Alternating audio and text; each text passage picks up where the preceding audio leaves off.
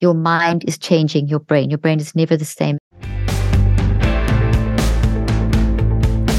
You're listening to the Elevate Podcast, and I'm your host, Robert Glazer. Join me as I talk to world-class performers about how they build their capacity and reach greater heights in leadership, business, and life, and how you can do the same.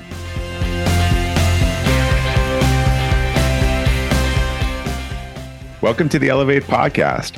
Our quote for today is from Joshua Marine. Challenges are what make life interesting, and overcoming them is what makes life meaningful. My guest today, Dr. Caroline Leaf, is an expert on helping people overcome challenges. She's a renowned neuroscientist, best-selling author, and host of the award-winning podcast, Cleaning Up the Mental Mess.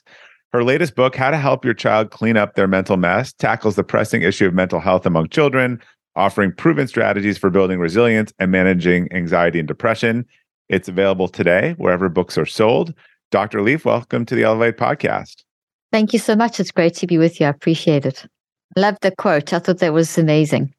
We try to find one that matches up. So I always find it's interesting to start at the beginning, kind of early days. So tell us a little bit about your childhood and what kind of made you interested in this field of mental health and solving challenges.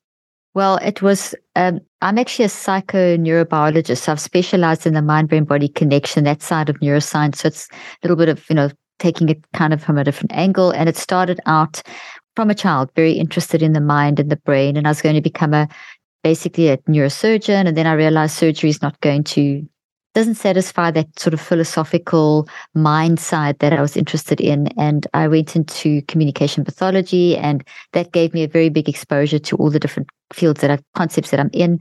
Early days, I was sitting in a lecture with one of our neuroscience lecturers, and he was saying that, the brain can't change. This was back in the 80s when they believed that the brain couldn't change and that the mind was separate from the brain. So that part's correct, but the fact that the brain couldn't change was incorrect, as we know now.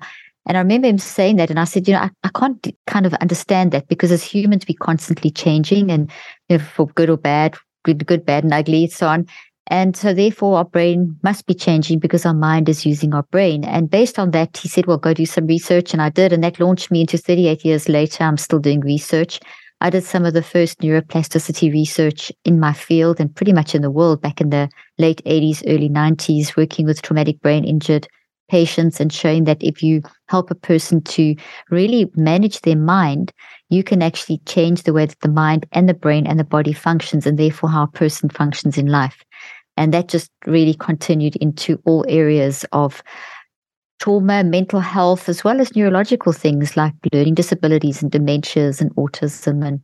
And here I am today still doing this and still doing clinical trials and really trying to help people realize that they can be empowered to manage their mental health, that, that what's happened to you does impact you, but your story never changes. But the way it plays out into your future is something that you actually can have some control over, which is really hopeful. So I'm not going to get this right, but you said something in the beginning there. You can change the mind, but not the brain. Was that or did I get that backwards? So very good. No, good catch. So basically in the 80s, they didn't believe that the brain could change. So the current philosophy was that the brain was fixed, but that the mind could change. So whatever you had, you were stuck with. But they believed the mind could change. So there was this weird disconnect that the mind and brain are separate. How could the mind not be connected to the brain? I mean, I'm not even a scientist, but that doesn't make sense to me. The 80s was sort of 70s and 80s. It was it was good because they recognized that the mind was something and the brain was something. So there was that. Did those people perceive that the mind was software and the brain was hardware? Was that sort of? Even kind of, but even more. It was even more of a situation of your mind is really it's separate, but it's controlled. So if the brain is broken, well, that's it. There's not much you can do. But we saw from the mid-90s with the advent of MRI, and then also my research and a few researchers in the early 90s and late 80s, that actually, if you work on your mind, the brain does change. Your brain isn't fixed. Your brain is, and now we know that every moment of every day that you're awake, your mind is changing your brain. Your brain is never the same. And that's pretty much what mind-directed neuroplasticity is. And that's continued to be a very interesting area of research for a lot of us. So I've focused heavily on the psychoneurobiology component, which is mind, brain, body connection, and how they're all relatable and feedback into each other. Your traditional kind of cognitive neuroscience looks at the brain and then talks about the brain generating the mind, which I don't, as a psychoneurobiologist, we don't agree with that. We believe that the mind changes the brain and the brain responds to the mind versus the brain being like the thing that makes the mind. So there's a distinction there. And that's always like that in science. I mean, that's how we develop and grow and ask questions and explore and hypothesize and try and show with our research what's going on. So I'm curious how you would react to this. I was in a group of doing office hours for my Elevate Club group, and someone asked me a question yesterday around, well, is leadership innate or is it taught, or can you kind of teach someone to be a better leader? And my answer was absolutely. I think you can teach someone to become a better leader. Some people don't want to lead, but I've never been successful at trying to make someone better at something that they don't want to do. So I say the same thing about changing people's mind. People can change. I don't think other people can change them. I think if they want to make the decision to change and do the hard work, that they can change. And so my answer was similar to that. What are your thoughts around that? Oh, totally. You're totally spot on. I mean, from a scientific perspective and just a logical perspective, that is the case. Yeah. That, you can't fix someone and you can't force someone to change. You can only facilitate and encourage and guide. And then the person has to make that choice. That comes down to becoming a leader. And on the leadership side, just quickly, I believe everyone has got leadership qualities, but it doesn't necessarily mean that they're leading a large group of people. It's just leading their own life or leading in something that you specifically area. Or that they don't want to do it, right? Or they don't want to do it, yeah. So it's really what a person is comfortable doing and what they want to do. But we can all, so there's some people that love to lead large groups and that kind of thing. In terms of the ability to change, we change ourselves. And it's our environment that impacts us and people impact us. But ultimately, we're the ones that have to choose to grow and make the change, and we can stay stuck in patterns or we can change those patterns. This is the power of the mind-brain-body connection. Right. That we don't have to stay stuck. Yeah, I said, look, if you tell someone, I said, look, my answer was, I've seen these moments where you say to someone, look, we read your feedback and you're a crappy leader according to your team, right? And they say, bleep you, and they storm off, or they say, oh wow, I had no idea. Like, I don't want to be a crappy leader. Like, I want to give me the feedback and I want to do the work. And then, I've fundamentally seen those people change because they didn't realize, how the world preceded them. So I think first there's an awareness component, but it sounds like all of your research and all the prevailing research is you can change these things, but it's going to take a little bit of work.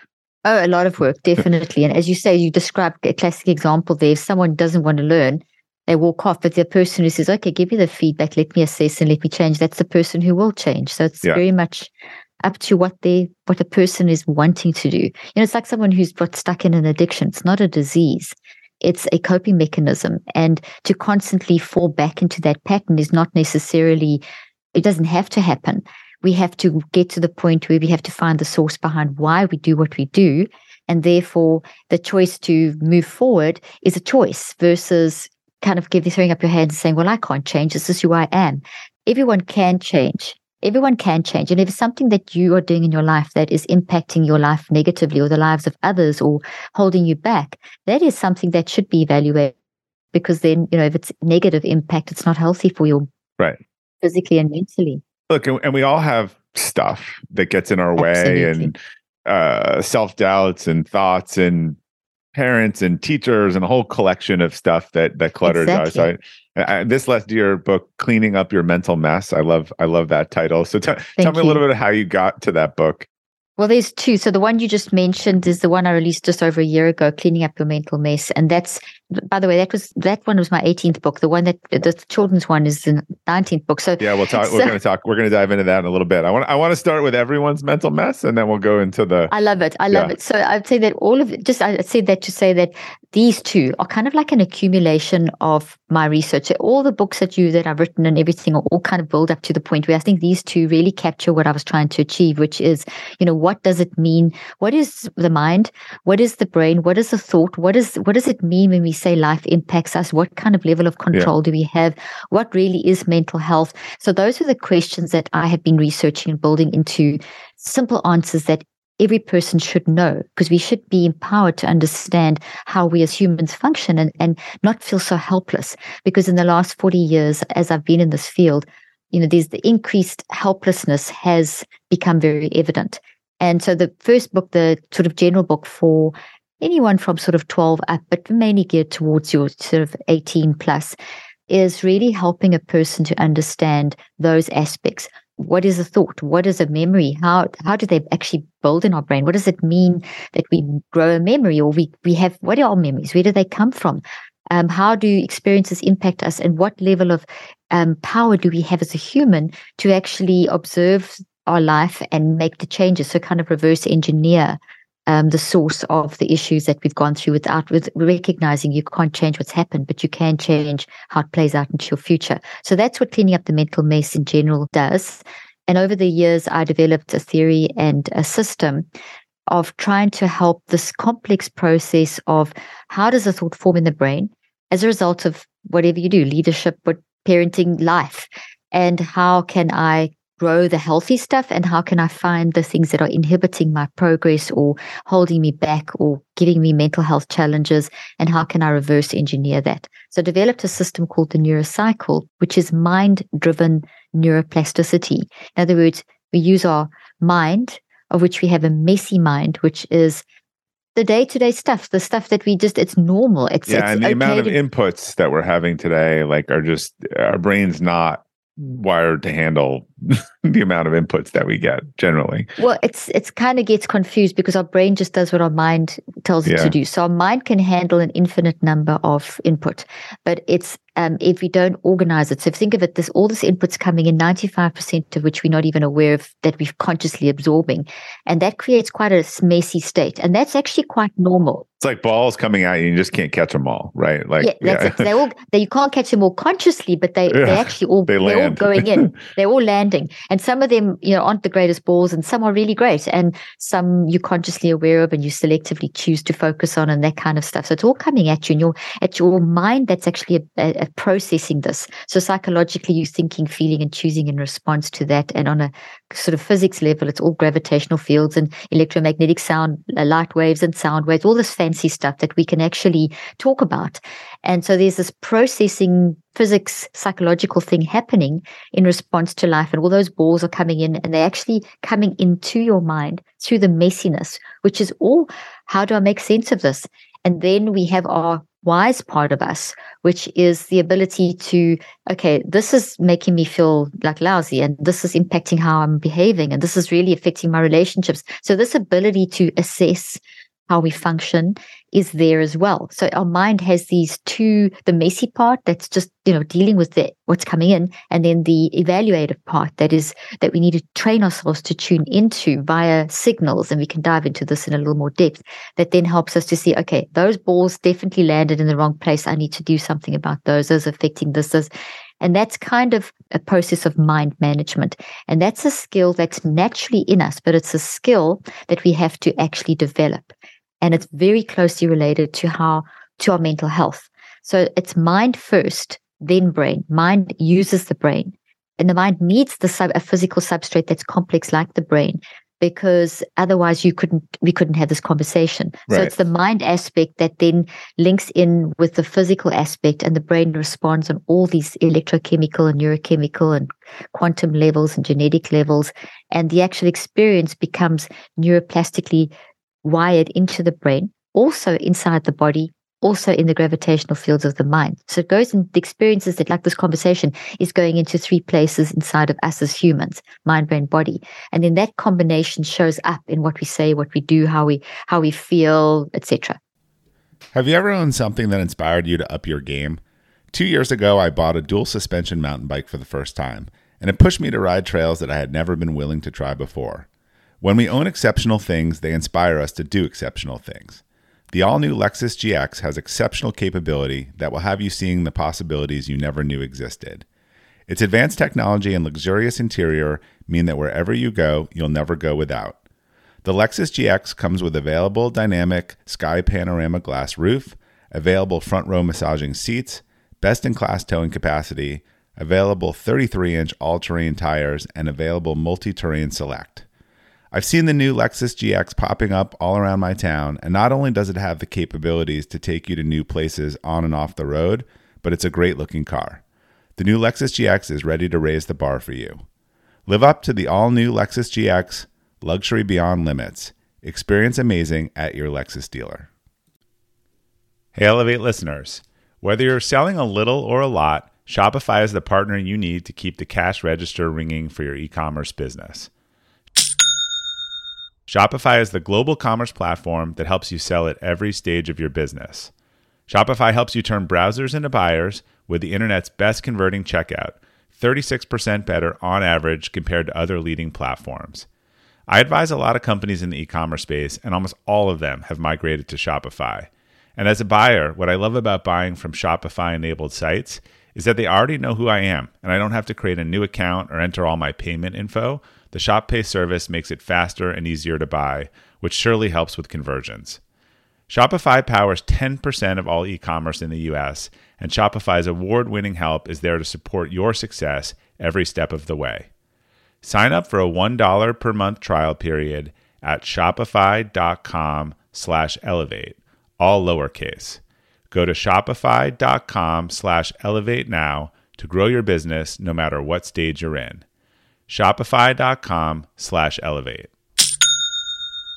And let me ask you, Sam, I'm sure you're familiar with Jonathan Haidt's work and some of the stuff that he's done, because love his stuff. Yes, your stuff overlaps. And again, not to get political, but one of the points that he brings up, and I think that has become sort of a talking point of, we'll say at the very far left, is that if you think it or feel it, it is true, right? It is true for you. And I think he points out that that's a really dangerous thing to do. As an example of, absolutely, there's 500,000 calls into the New York subway police because it says, if you feel something's wrong, call, and there's one incident for every 500,000 calls, right? So that's not factual. Yeah. So talk a little bit about, is that because that's become a talking point in society, and it goes along with a lot of these problems around, again, I think something's threatening. It may not be threatening at all. Like, what is that a problem, and how should one address that or process that more practically?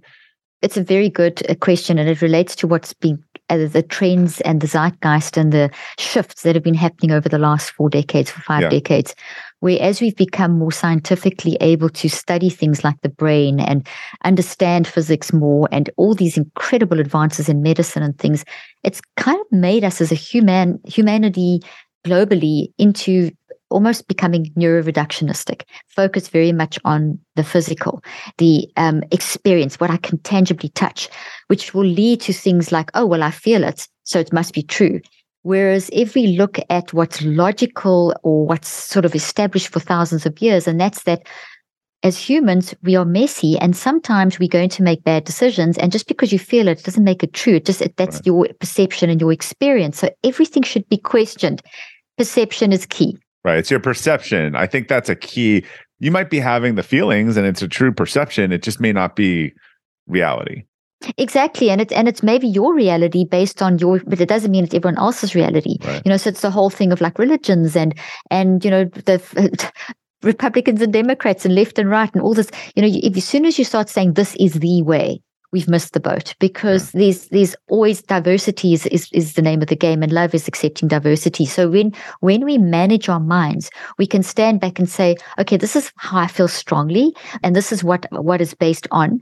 But I recognize that there's other people that also have different perceptions, and what's the negotiation that is needed here for us to have deep, meaningful communication so we can move forward as a society. And that is mind management, and that started missing. That we see very clearly in the psychiatric world, where we've taken people's entire stories and context and the way they function, and we've reduced that down to a set of symptoms. So we've equated a person's experience with something like diabetes, which has very specific symptoms, and that you can't do. You need the medical approach, but you need, when it comes to humans and life and experience and being impacted by environment and choices and all these things, we have to consider the whole person's context. So someone's very left-wing or very right-wing, there's a context around that. It doesn't make them right.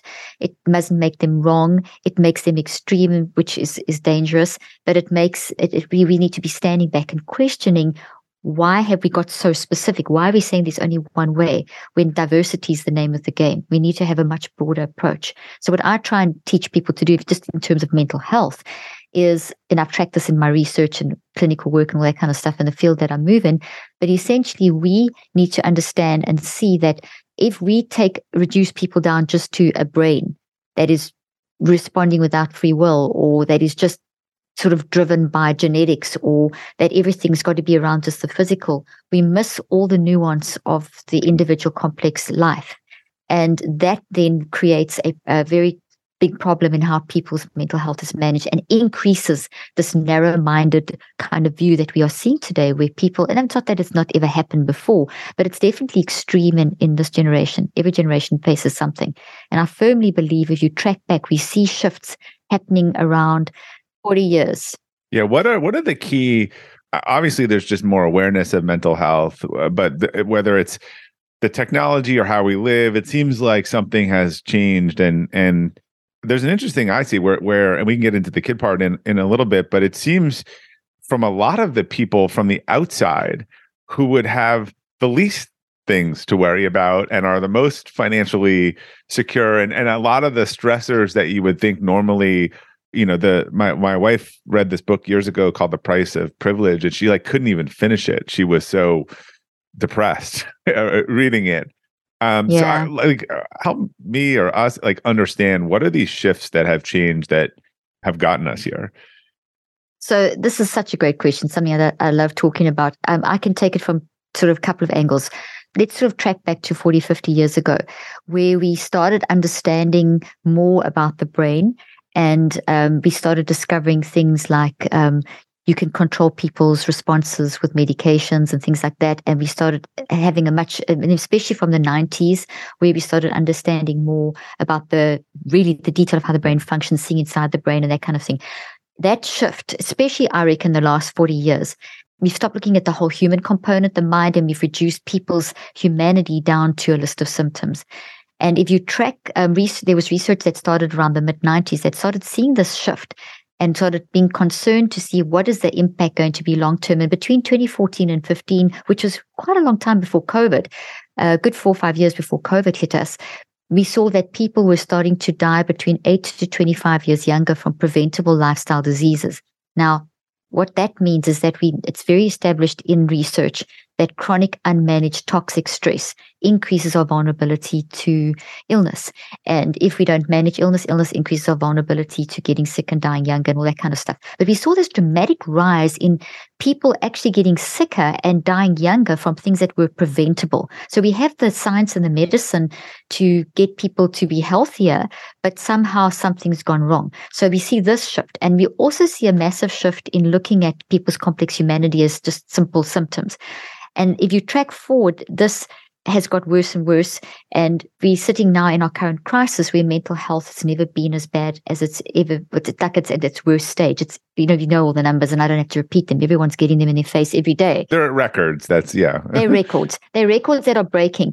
And I don't think it's because there's some weird virus that's now attacking our brains and making us all go crazy, which is, that's that extreme virus statement. called social media. Well, 2010 is when we saw a massive shift in social media. So 2010, there's the work of Jean Twenge and a lot of others which show that in 2010, from then on, we also saw a massive shift in how people are connecting with others. And that leads to the Surgeon General's report that was released recently, where 1 in 2 people in the country, in the United States, and this reflects globally pretty much as well, that are battling with loneliness. And we know there's a direct link between loneliness affecting how bodies function, increasing chance of cardiovascular disease and things like dementia.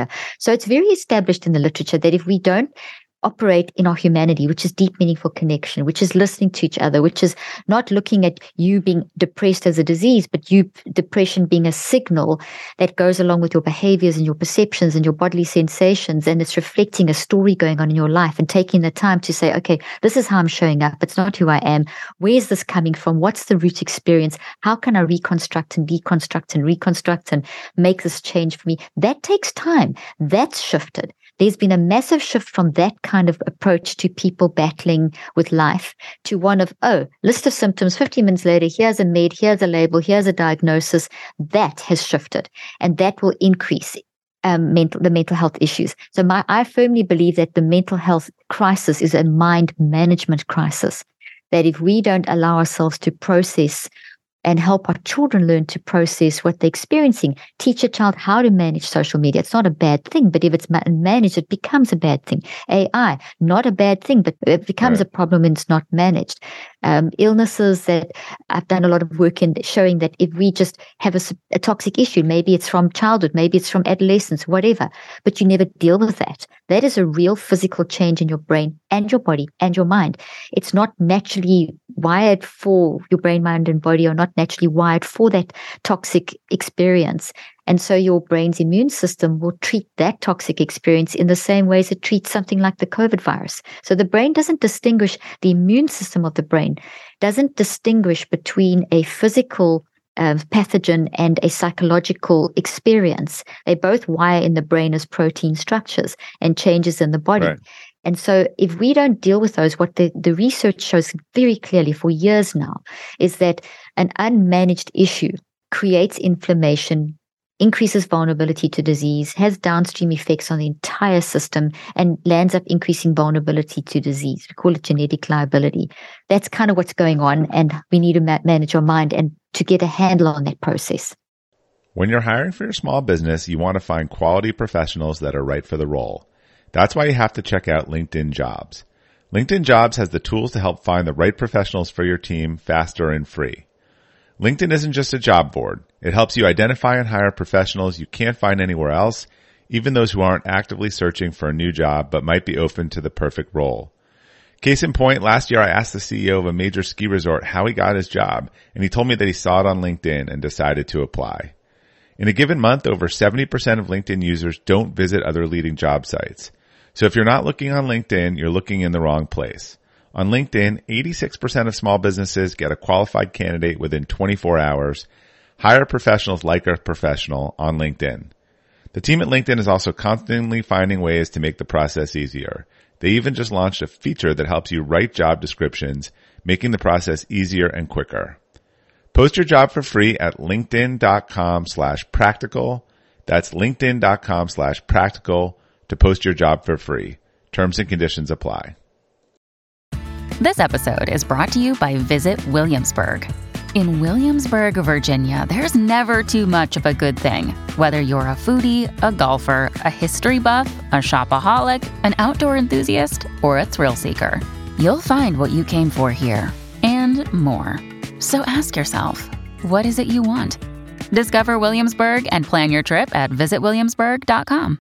Well, two divergent things on that. You can choose the order. One is, I actually saw some research that said there's a noticeable trend when the self-facing camera came out and when things started to go off the rail. I think just this orientation around like it's about me. And again, ironically, for all of the sharing on the beach and all this, it's such extrinsic motivation, which can never be sort of fulfilled, and the loneliness seemed to increase. So that's number one. And number two is, I think what you were kind of alluding to, and I think this is really important for people to understand, and I've explained it to people in layman's terms, having heard it from experts, but our stress and a lot of the stuff we deal with turns on our fight or flight mechanism, which was kind of designed thousands or millions of years ago to like save us from a bear or save us from life-threatening situations.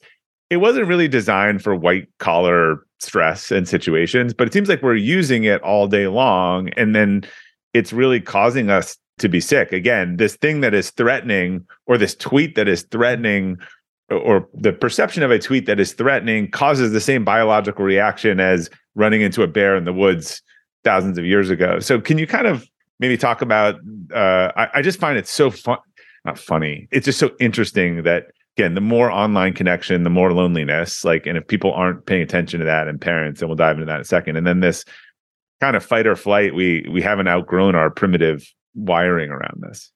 Thanks for bringing that up, because it's relevant, but I think it's a concept that's been totally overused and overexplained and not correctly understood. I'll give you kind of a simple version of the science. So that explanation that you've given, it isn't wrong, but it's also not right. It's not totally correct, and it's used as we hear that all the time. So here's the correct way of looking at stress.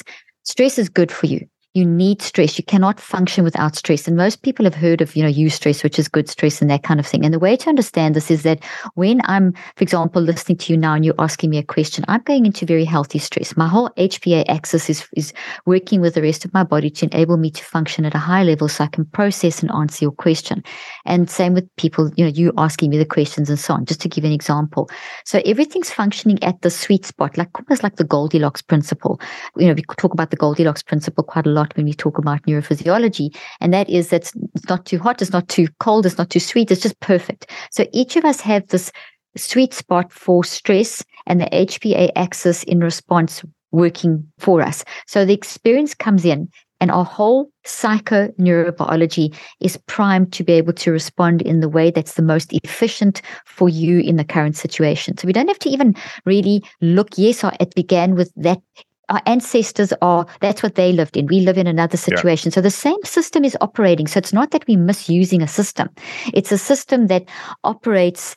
It's just the basic psychoneurobiology of how the brain functions. The way that it's explained is that, okay, well, now we've got stuck and that doesn't work for us anymore. Of course it works for us. It still works for us. It's the problem is that if we are in that stress situation and we don't manage it accordingly to our current situation, then we are going to tip over into toxic stress. So then instead of the cortisol, the HPA axis, all the different neurophysiology, I won't go into all the detail of that, instead of it working for us, it shifts and works against us. So it's, for example, like depression, anxiety, these are not bad things. These are good things. They work for you when you understand the sweet spots principle. They keep you, if you feel a little depressed when you actually look back at years lost because of some trauma, that's a very normal depression. If you stay in that depression and if you don't manage it, then it shifts over into the toxic state and then it becomes too much. So it's keeping things in the sweet spot that helps us to operate and function. And this is where the messy mind comes in. We have a bit of depression, a bit of anxiety, a bit of a reaction, a bit of this. And if we carry on just doing the same thing, so keep scrolling through the social media, getting the FOMO, comparing yourself to that curated life, which is not the truth. And we all know that. Yeah. Your brain simply does what your mind tells it to do. So then you merge with that environment. And when you merge with that environment, you are wiring toxicity in your brain. Your brain doesn't distinguish. It's your mind that's distinguishing. So your messy mind is now on the cycle of being kind of stuck. And then your brain just wires accordingly. So now you create 63 days later, which is the length of time more or less that it creates a habit. You have now created a neural network and a messy mind neural network and in your body connection that is now easier to fall into. But what we can do is we can manage that. And we've got to teach ourselves and our kids to manage that. Okay, this is having how? You start, what is the impact this is having on my life? Right. If you practice an activity, you'll become very good at it. Well, that's the thing. You become good. You build it into it's called automatization in science. So basically, your brain is very intelligent. Your mind is intelligent. Your brain just does it only works because your mind's alive. If you're dead, your brain stops working. So your mind is extremely intelligent. Your messy and your wise mind. Your wise mind is the most intelligent part of you.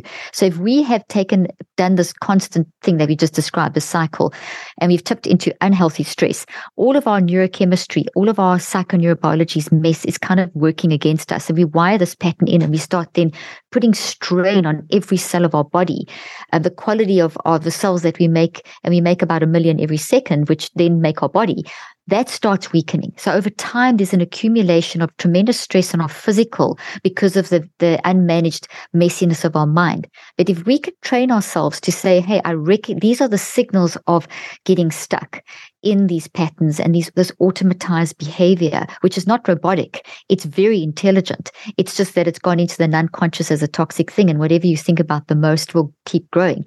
If we can train ourselves, which we can, and I've shown this with my research, and instinctively everyone's done this at some point in their life, you stand back and you say, okay, no, this is far enough, no further. I'm going to change my leadership style. It's impacting negatively. I'm going to change the way I'm handling this relationship because it's affecting whatever. Right, this is not working for me. Yeah. It's not working. It's impacting my daily life, my relationships, my work, my mental health. When we make that decision, what we do is we step into our wise mind. We observe, for want of a better word, our instinct, our gut feel, our wired for love nature, whatever you want to call it. We have this part of us, and it's biologically shown to be true and neurologically shown to be true and psychologically shown to be true. When we step back into that, we can then observe how we're showing up and we can start making decisions about changing that. So we can look at the messiness and we can then, when we do that, what we do is we're starting to now shift that stress reaction out of the danger zone into a healthy zone, and we now are able to function at a much higher level intellectually. It doesn't mean that no one can ever eliminate anxiety and depression, for example, and we shouldn't even try, because they're very useful messengers, emotional signals that work with behaviors and bodily sensations and perspectives to help us to be able to do this evaluation that I'm talking about. And that's what's missing and what started slipping out of the picture around 40 years ago. And that's creating, and if you don't do that, as humans, we just accumulate, and these things become like volcanoes. They just keep erupting in our lives, and they build and erupt. And that's where we see people that are privileged, like your wife got depressed reading that book, and people that seem to have it all together that just are falling apart, and how literally every second person's feeling like they've got some kind of mental health disease or their brain's broken, which is the wrong messaging. We've been made to feel that we're fragile. We're not fragile. We're very strong, very resilient if we know how to activate that. That element's been removed. And that's what we need to bring back. Let's talk about the resilience piece and your latest book, which came soon after. So, How to Help Your Children Clean Up Their Mental Mess, which is centered on helping children overcome a lot of healthy mental habits. I think if we're hitting records in mental health problems, we're hitting even more records, right? With youth these days. I think what's going on? Yeah, well, I sort of know what's going on. So many questions, but let's start with that. What is going on, and what specifically is going on with kids that may be different from adults? I'm fascinated because I think looking at this as sort of a leadership thing from a parent perspective, in a business or otherwise, you're a leader, you're doing something and it doesn't work. You end up changing what you're doing, or you end up in a conversation with HR around, hey, what you're doing isn't working. You need to change it. I think of what a lot of parents have been doing for the last 10 or 20 years, this new phase of parenting that I would call sort of permissive and overbearing. The data would show it's just not working and it's an abominable mess, but everyone's doubling down on it. And this kind of makes no sense to me. So I'd love to hear your thoughts on that. And then particularly the role of resilience seems to me to be the key thing that kids are just not growing up with, and why they're running into some of these things sooner and harder than usual. You raised some very good points there, and very accurate perceptions and things. So first of all, based on what we've just been discussing, our current, let's say, 2 through 20-year-old, 30-year-old, even our millennials have grown up. So Gen Alpha, Gen Z, and the millennials have pretty much grown up in a zeitgeist of, if you're battling with your emotions, there's something wrong with you as an individual. Prior to that, when we battled with something in life, which is such a human experience, not one person alive. If you're human, you're crazy, you're battling, you're a mess. Life's hard. It's not easy. Life is difficult. Yeah. Exactly. And some people obviously have really extreme situations happen, and, war, trauma, whatever, and abuse and so on. But on average, we live in that, if you think of a scale of 1 to 10, we're living around that 1 to 5, which is the day-to-day struggles and the bullying and the teasing and the bad bosses and the bad leadership and the political situation. That is our reality. It's always been a reality for humans. It's just different every generation. So essentially, bottom line is that what have we been doing that's different for the last 40 years in terms of just being alive? And the first thing, as I already mentioned, is we shifted how we look at humans. So instead of seeing the struggles as just a normal part of trying to work it through, and then as a parent or whatever, sitting down, a leader, whatever, and saying, okay, let's talk about why you are throwing tantrums, or let's talk about why you're withdrawing into your room. Is there something going on at school? And having that deep conversation and processing through what's happening, which is normal. I mean, that's in what I'm saying now sounds very instinctual, but it's not really happening. What's happening is that people that the zeitgeist, the philosophy has been one of, as soon as your child or you show any kind of symptoms of depression or anxiety or behavior problems or concentration or focus, there's something wrong with you. You've got to get to the professional for a diagnosis. Or remove the problem quickly, right? Remove the discomfort. Eliminate the symptom. Exactly. Remove the discomfort. Someone I just had on the podcast, he loves to say, we used to prepare the child for the path. Now we try to prepare the path for the child. Exactly. That's a very famous saying by, I'm trying to think who said that. One of the philosophers said that. It's totally true. It's accurate. You can't do that. We've got to stop pathologizing childhood. We've got to stop medicalizing misery. And that's what we've been doing for the last 40, 50 years. So our children have, up to the sort of 30-year-olds, as I said, have grown up with that if I don't feel good, there's something wrong with me, which removes an element of empowerment. It makes them feel hopeless. And it doesn't allow for the natural psychological immunity or resilience, which is natural in us as humans, to be activated. So the messaging comes through, which is also what Haidt talks about, and the other guy, I'm trying to remember his name, the fragility. Yeah. We're not fragile, but the messaging has come through that you are fragile, your child is fragile, and any signs of those symptoms, boom, let's quickly go and do the medical treatment so that we can prepare them. Now that's removed resilience. The good old cry, scream, talk about how you're feeling, but not just talk about how you're feeling, process through how you're feeling. So we've gone to this extreme looking at symptoms. The reaction to that, to a certain extent, has been, okay, well, let's get our kids to talk about our feelings. Let's talk about our feelings. Let's meditate. Let's do all these things which help, but they only fall into a category of what I call brain preparation. You basically start getting the things out so that you can start calming down on your physiology and you can start dealing with things. But if you just say, I feel, and you don't do something with what I feel, what you've done is you've let the plane take off. So think of flying a plane. It's got to take off. You've got to have a pilot, co-pilot. There's all kinds of things that go on to get that plane in the air. Then you've got to have to fly the plane with the co-pilot, with the experience, and then you've got to land the plane. That's logical. We've got to do that with mind management. We've got to let the plane take off. We can't just suppress the plane and label the plane that's a bad plane and give, that's a good plane. Let's get rid of the plane. The plane is the problem. Another day is here and you're ready for it. What to wear? Check. Breakfast, lunch, and dinner? Check. Planning for what's next and how to save for it? That's where Bank of America can help. For your financial to-dos, Bank of America has experts ready to help get you closer to your goals. Get started at one of our local financial centers or 24/7 in our mobile banking app.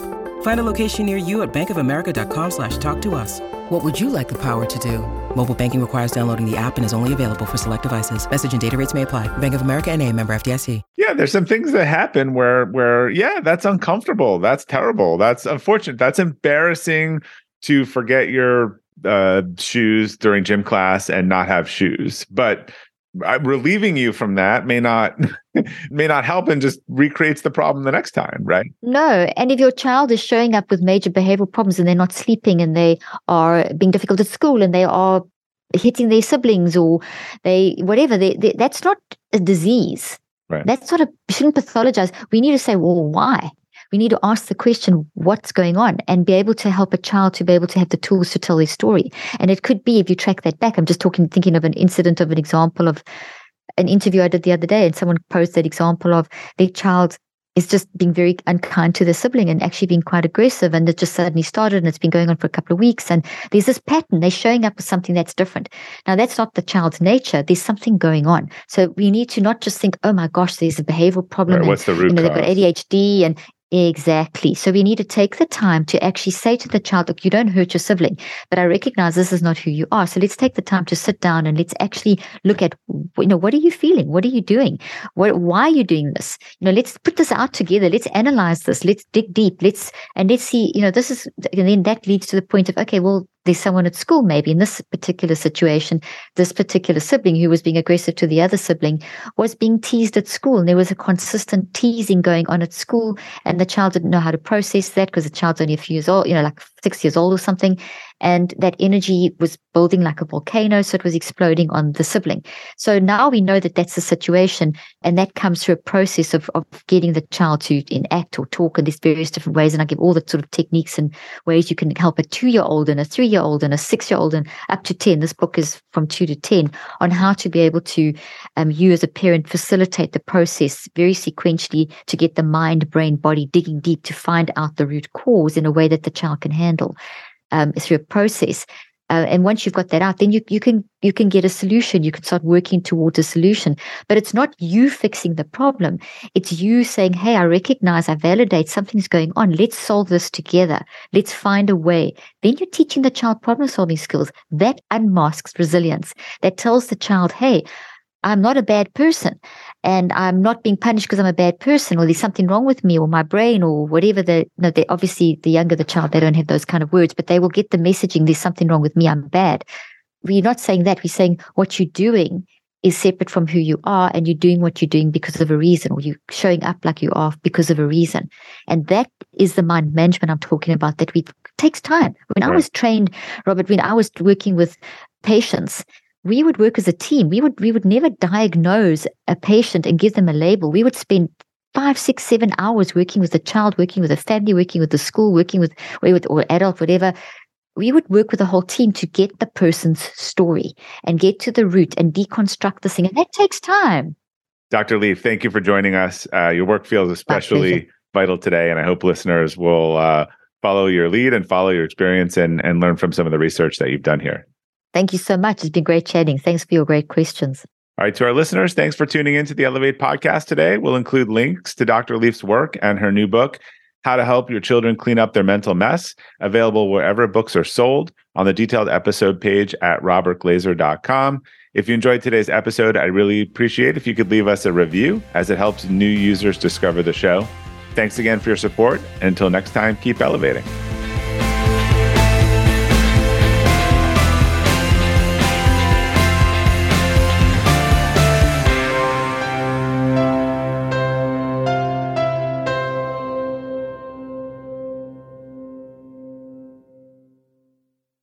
This episode is brought to you by the Yap Media Podcast Network. I'm Hala Taha, CEO of the award-winning digital media empire, Yap Media, and host of Yap Young and Profiting Podcast, a #1 entrepreneurship and self-improvement podcast where you can listen, learn, and profit. On Young and Profiting Podcast, I interview the brightest minds in the world, and I turn their wisdom into actionable advice that you can use in your daily life. Each week, we dive into a new topic like the art of side hustles, how to level up your influence and persuasion, and goal setting. I interview A-list guests on Young and Profiting. I've got the best guests, like the world's #1 negotiation expert, Chris Voss, Shark Damon John, serial entrepreneurs Alex and Layla Hermosi, and even movie stars like Matthew McConaughey. There's absolutely no fluff on my podcast, and that's on purpose.